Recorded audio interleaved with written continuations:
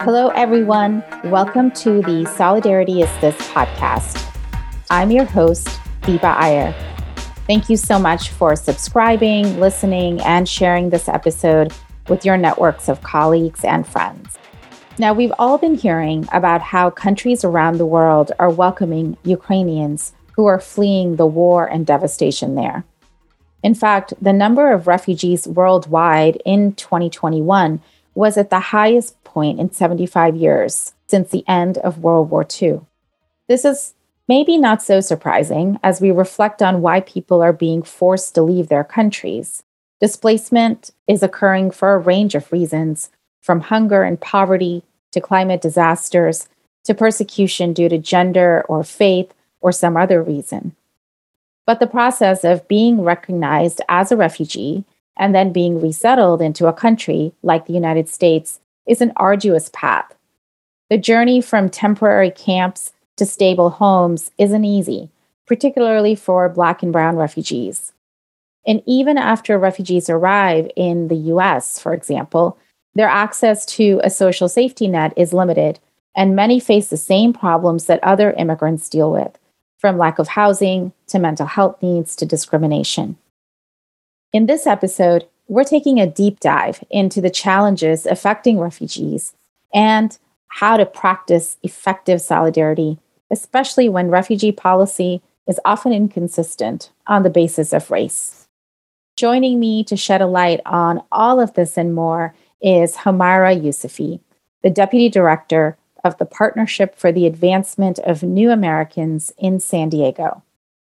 At PANA, Humaira leads a team of organizers and advocates with a community-driven approach to advance policies that directly impact refugees. Humaira herself became a refugee at the age of 2. Humaira, welcome to Solidarity is This. Thank you. Happy to be here.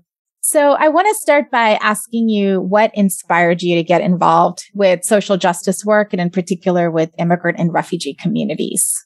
Well, my family became refugees when I was 2 years old. We had to flee Afghanistan because of the Soviet invasion after a bomb hit the street that we lived on and shattered all our windows. And my parents had been contemplating leaving for many years. But at that moment when, glass was all over my brother's body, my mom just made a decision. She was 7 months pregnant that we had to leave and we could no longer stay. So when I was growing up, I feel like I had a really big question about what caused my family to leave home. And so once I began to understand, the political and structural systems that affected me personally, I knew that I had to become a part of creating social change to make it better for not only myself and my family and my community, but for everyone else. I actually didn't know the details of your personal situation. So thank you for sharing that with me and for all of us. And I think like so many people I do have on this podcast, folks say that it is something from their childhood that motivated them to pursue social justice, but that it's also this conviction that they can change not just their situation, but the situation of others. For folks who don't know enough about PANA's work, if you could just tell us a little bit about what the organization does and what drew you to the organization. PANA, Partnership for the Advancement of New Americans, was established because of the need to center refugee voices. For too long, people add refugees to the end of the immigrant rights sentence. We fight for immigrants and refugees. But our needs are not centered. Our communities are not represented in policy discussions. And in San Diego, we have a really diverse refugee community. We have a really historical refugee community. And Ramla Saheed, who's our executive director and founder, recognized that there was this need. And so our organization fights to advance the full economic, social, and civic inclusion of refugees, not only in San Diego, but throughout the state and across the country. And what really drew me to this organization was just, like I mentioned, my own family's experience. And when there was an opportunity to come on board as the deputy director and really co-create what does it look like for refugees to resettle with dignity, to resettle in a way that ensures their success long term. I really was excited to take that on and to work with our really, really diverse communities at PANA. I have a real soft spot in my heart for you and Ramla and of course PANA, because I had the fortune of coming to PANA a number of years ago. I did a community talk around my book on Muslim, Arab, South Asian, and Sikh communities in the U.S. post 9/11. And what I realized about PANA is one that, yes, you're located in San Diego. There's this vibrant community space that you all operate where it was so intergenerational. And I was just moved by the interactions between young folks and, our elders. But then the second piece of it is the diversity of the refugee population that actually comes through PANA. It's just such a multi-ethnic, multi-faith community of refugees that PANA serves and advocates for, not just like you said in San Diego, but across the country. I'm curious to know a little bit about what are the pressing challenges that refugees are dealing with, especially the refugees that come through your doors and that you're advocating for. Like you mentioned, the communities we serve and the historical refugee community that's been here in San Diego spans from Vietnam to Somalia to Burma to Afghanistan, right? And our issues are also diverse. However, they have, refugees have key challenges that persist past that initial refugee resettlement phase. And one of the things that we've seen time and time again when we interview our communities in these really in-depth surveys, but also discussions, is that the primary challenge is access to safe, stable, affordable housing. Refugees are not afforded housing as part of the resettlement package. They get some basic services and basic benefits when they arrive. However, housing is a huge challenge because refugees, when they come here, they're fleeing for their lives. They're fleeing for safety. They don't get to bring their homes. They don't get to bring their community networks. They don't get to bring their banking histories. And we're seeing longer and longer time spans in which refugees are in temporary housing, like motels, hotels, Airbnbs. The incoming Afghan community is spending up to 4 months in these kinds of temporary housing situations. That's really harmful for their mental health and their ability for their children to, go to school and all of those things. Because as soon as they arrived, their first thing was, I have to afford rent. And so they find the very first kind of job they can. That means that they're, often in the service economy. They're not able to upskill into better paying jobs. They're not able to get the certification they need to get the equivalency of what they did back home.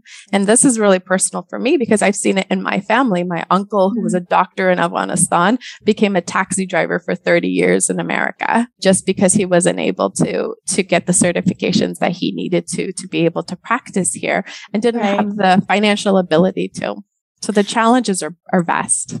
Let me actually ask you a couple of questions because I think there are so many misperceptions and misunderstandings when it comes to what refugee communities even receive.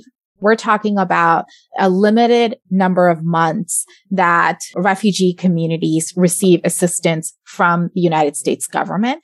But when that runs out, they're sort of on their own. Can you share in particular, now that we've had, Afghan refugees for a bit of time in the U.S., what's the second phase of needs that are coming up for Afghan refugees once the United States humanitarian benefits run out? The benefits that refugees receive within our refugee program is really limited. They receive an initial reception and placement dollars. This looks like $1,200 per individual that is resettled. And then they receive this refugee cash assistance. And, that's generally within the federal program about 8 months of limited cash support. And every single Afghan who's been resettled will have to adjust to their status, either to seek asylum or if they're eligible for the special immigrant visas, SIVs or TPS. But basically each one of them actually needs an attorney. And there is not the immigration resources right now available for them to be able to get the resources that they need. In addition to that, I can tell you every single Afghan I have spoken to, those who've been here for a while, like my family, and the newcomers, our main fear are the people we left behind in Afghanistan Afghanistan is facing one of the worst humanitarian crises in the world. And while we were on the news for a little bit, we no longer are. And in the midst of this, millions of people are facing starvation and are dying. And, our main challenges is how do we support our families back home and the people we left behind? An example is like I volunteer with some kids at an unaccompanied shelter that are Afghan. And when I asked them, like, how are you doing? One of the boys last week, how are you doing? He said, I have 8 siblings back home. There's no food to feed my family. I can't even think about my own immigration case because all I can think about is my parents don't have enough money to be able to feed my siblings. Yeah, that's a child, right? I mean, I can't imagine kind of carrying that burden on top of everything else that they're facing. But I'm appreciative that you're talking about what's back home, because I think that a lot of times folks are focused on, okay, well, what happens to refugees once they get here, but they're not disconnected, right, from home and family members and networks of people that they're leaving behind, especially when home is like the home country is going through a period of tremendous transition, or in some cases violence, or even natural disasters, as we've seen. So another misunderstanding that I think that people often have is that when refugees come here, that over time that they'll automatically become United States citizens. Can you kind of break that down in terms of the trajectory it takes for something like that to happen? First, in becoming a refugee, this is at minimum, if everything goes well, you are in a state of crisis, you are a refugee, you're living somewhere and you're seeking refugee status in the United States. At minimum, you're spending 2 years within that process. You're doing that somewhere else. Yes. Right. You are not doing that in the United States. Absolutely. For my family, living in Pakistan, waiting for that process, you're in a refugee camp and you are waiting for this process. You are going through biometrics and interviews, and it is a very, very long process to even come to the United States. Once you arrive in the United States, the way that the program generally works is that then you are eligible for a green card. And so you go through the medical tests and all of those processes that you have to go to in order to receive a green card. What most people don't know is if you are afforded a green card, it doesn't mean you're going to get citizenship. We have many, many people who, because of surveillance of the government, of FBI and DHS, who have come here as refugees, have still not received their citizenship. For Afghans who came here, were not afforded refugee status. Many of us were advocating for an expedited refugee resettlement process so that Afghans who were evacuated could receive refugee status, but that was not the case, unfortunately. They are on a temporary humanitarian parole status, which means, like I mentioned, that they all have to actually go through an adjustment of status period. So these kinds of immigration relief are actually completely outside of our refugee resettlement program. Thank you for clarifying that. So let's talk a little bit about race and immigration policy. And I ask this because a lot of people have been pointing out that U.S. policy towards refugees has been inconsistent. And the Biden administration has announced plans to welcome 100,000 refugees or more displaced by the war and extended temporary protected status, or TPS. And a lot of people are pointing out that these are the types of measures the U.S. should be taking in response to the needs of all refugee communities. But the policy response does not reflect that value. When it comes to Black and Brown refugees, many are pointing out that the U.S. does not respond in the same way, whether it's Afghanistan or say whether it's Cameroon. And so from your vantage point at PANA, where you are seeing refugees of all racial backgrounds come through, do you see these inconsistencies? And if so, what do you believe are the reasons for these inconsistencies? Absolutely. We are at the U.S.-Mexico border, so we are seeing these inconsistencies on a daily basis and the structural racism that exists within our immigration system. We initially saw this, with the Ukrainian situation with the media and public opinion polling. Like, these people look like us. They're Christian. They're not Muslim. They're not coming from these countries that are terrorists, right? They aren't Black, et cetera, et cetera. And we definitely have seen it translate into policy.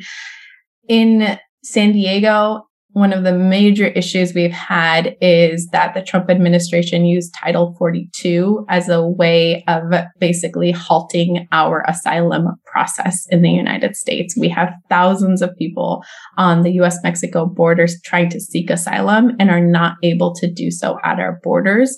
And at the same time, we've seen over the past few weeks about 10,000 people from Ukraine who have been processed at our US-Mexico border and paroled into the United States. My hope is that everyone who is seeking safety, who is coming from violence, from humanitarian disasters, from economic disasters, right, and environmental, are able to be treated equitably. But unfortunately, what we are seeing in terms of the policies being passed is that it's definitely tiered, it's segregated, and it depends on the color of your skin and what the perceived notions are about the people arriving here. And I want to point out that I've also seen immigrant and refugee rights advocates sort of use these inconsistencies, which I think are very clear now, to expose the anti-Black racism, to expose the Islamophobia. Absolutely. I think that there is an opportunity, and I think that the administration is being forced to contend with these varied responses. For example, the Black immigrant rights groups have been asking for temporary protected status for folks from Cameroon for over 6 years, right? This has been a big call to action from so many different groups, one that has garnered so much solidarity from across movements, and they were still not awarded that. And then we saw Ukrainians get TPS within the first month of the war, right? And there was these real calls to action as to the discrepancy that we were seeing, as to the racial biases of our administration in making these decisions. And I think it really forced the administration to contend with that. We did see TPS granted for Afghans. And unfortunately, while we've been asking for TPS for Cameroonians long before anyone else, they got it the most recent, they got it last week. But that was a big win, right? And right.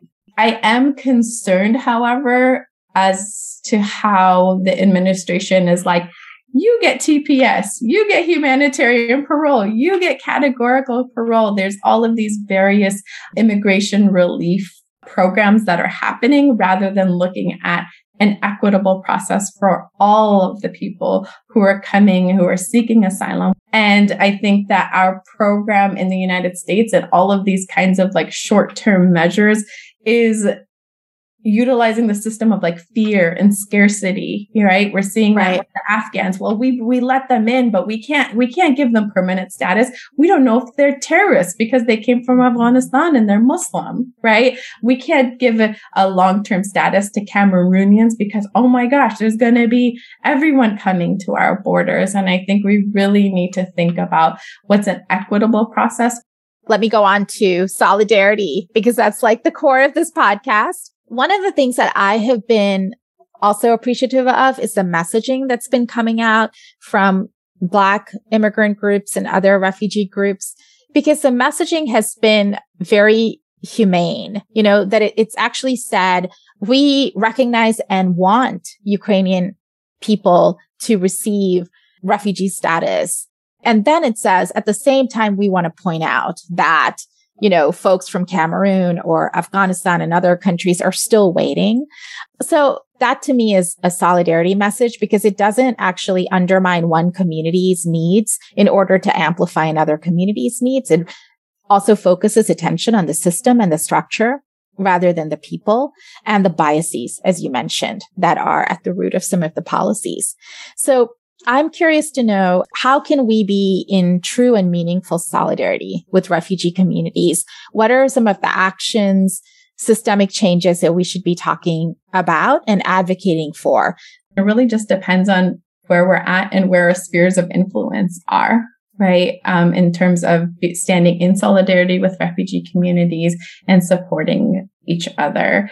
So for PANA, we're not only talking about address housing for refugees. We're talking about tenants protections and affordable housing for all San Diegans. We saw with the Afghan community, especially here in San Diego, but I know from all over the country, is refugee resettlement agencies were kind of tapped and they were stretched really thin, and they didn't have people who spoke their languages. There were so many different barriers, and the Afghan community had to step in. So here we were, making food for folks who were staying in hotels, because otherwise they were going, they would be hungry, or making culturally competent food, right? Bringing halal meals to their doors.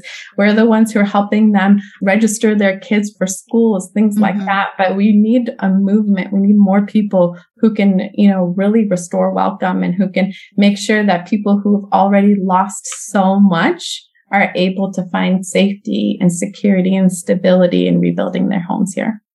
I think you're right. Like, regardless of where you work, or if you're in a neighborhood, or if you're a teacher, there are so many different ways in which folks can be in solidarity with refugee communities. That, yes, includes service and mutual aid, but also includes advocating for systemic and structural reform of policies.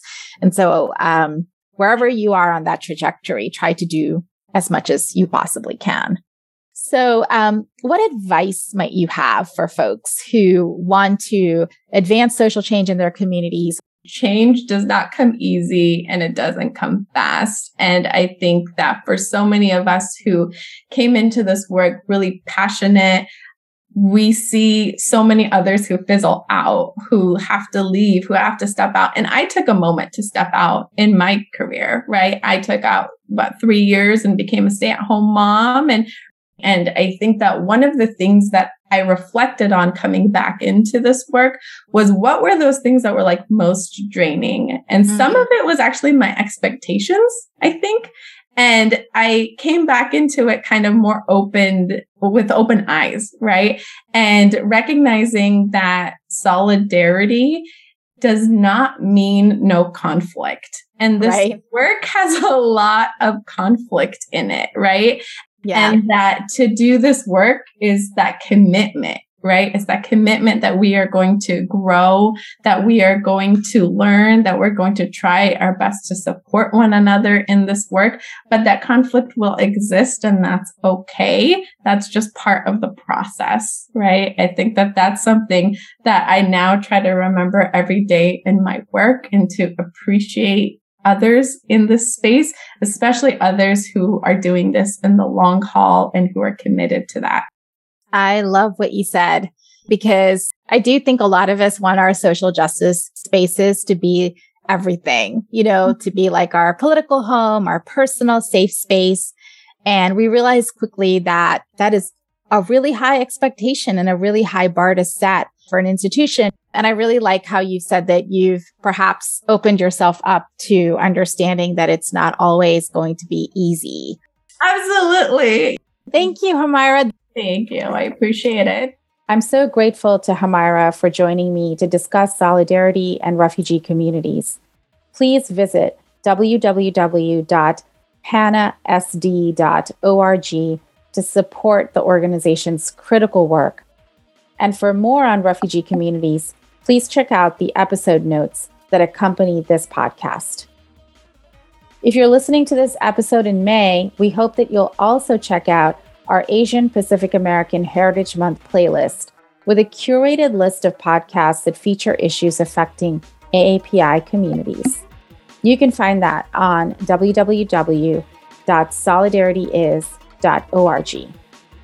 Finally, thank you so much for being here and for listening. Please take good care of yourself and your communities.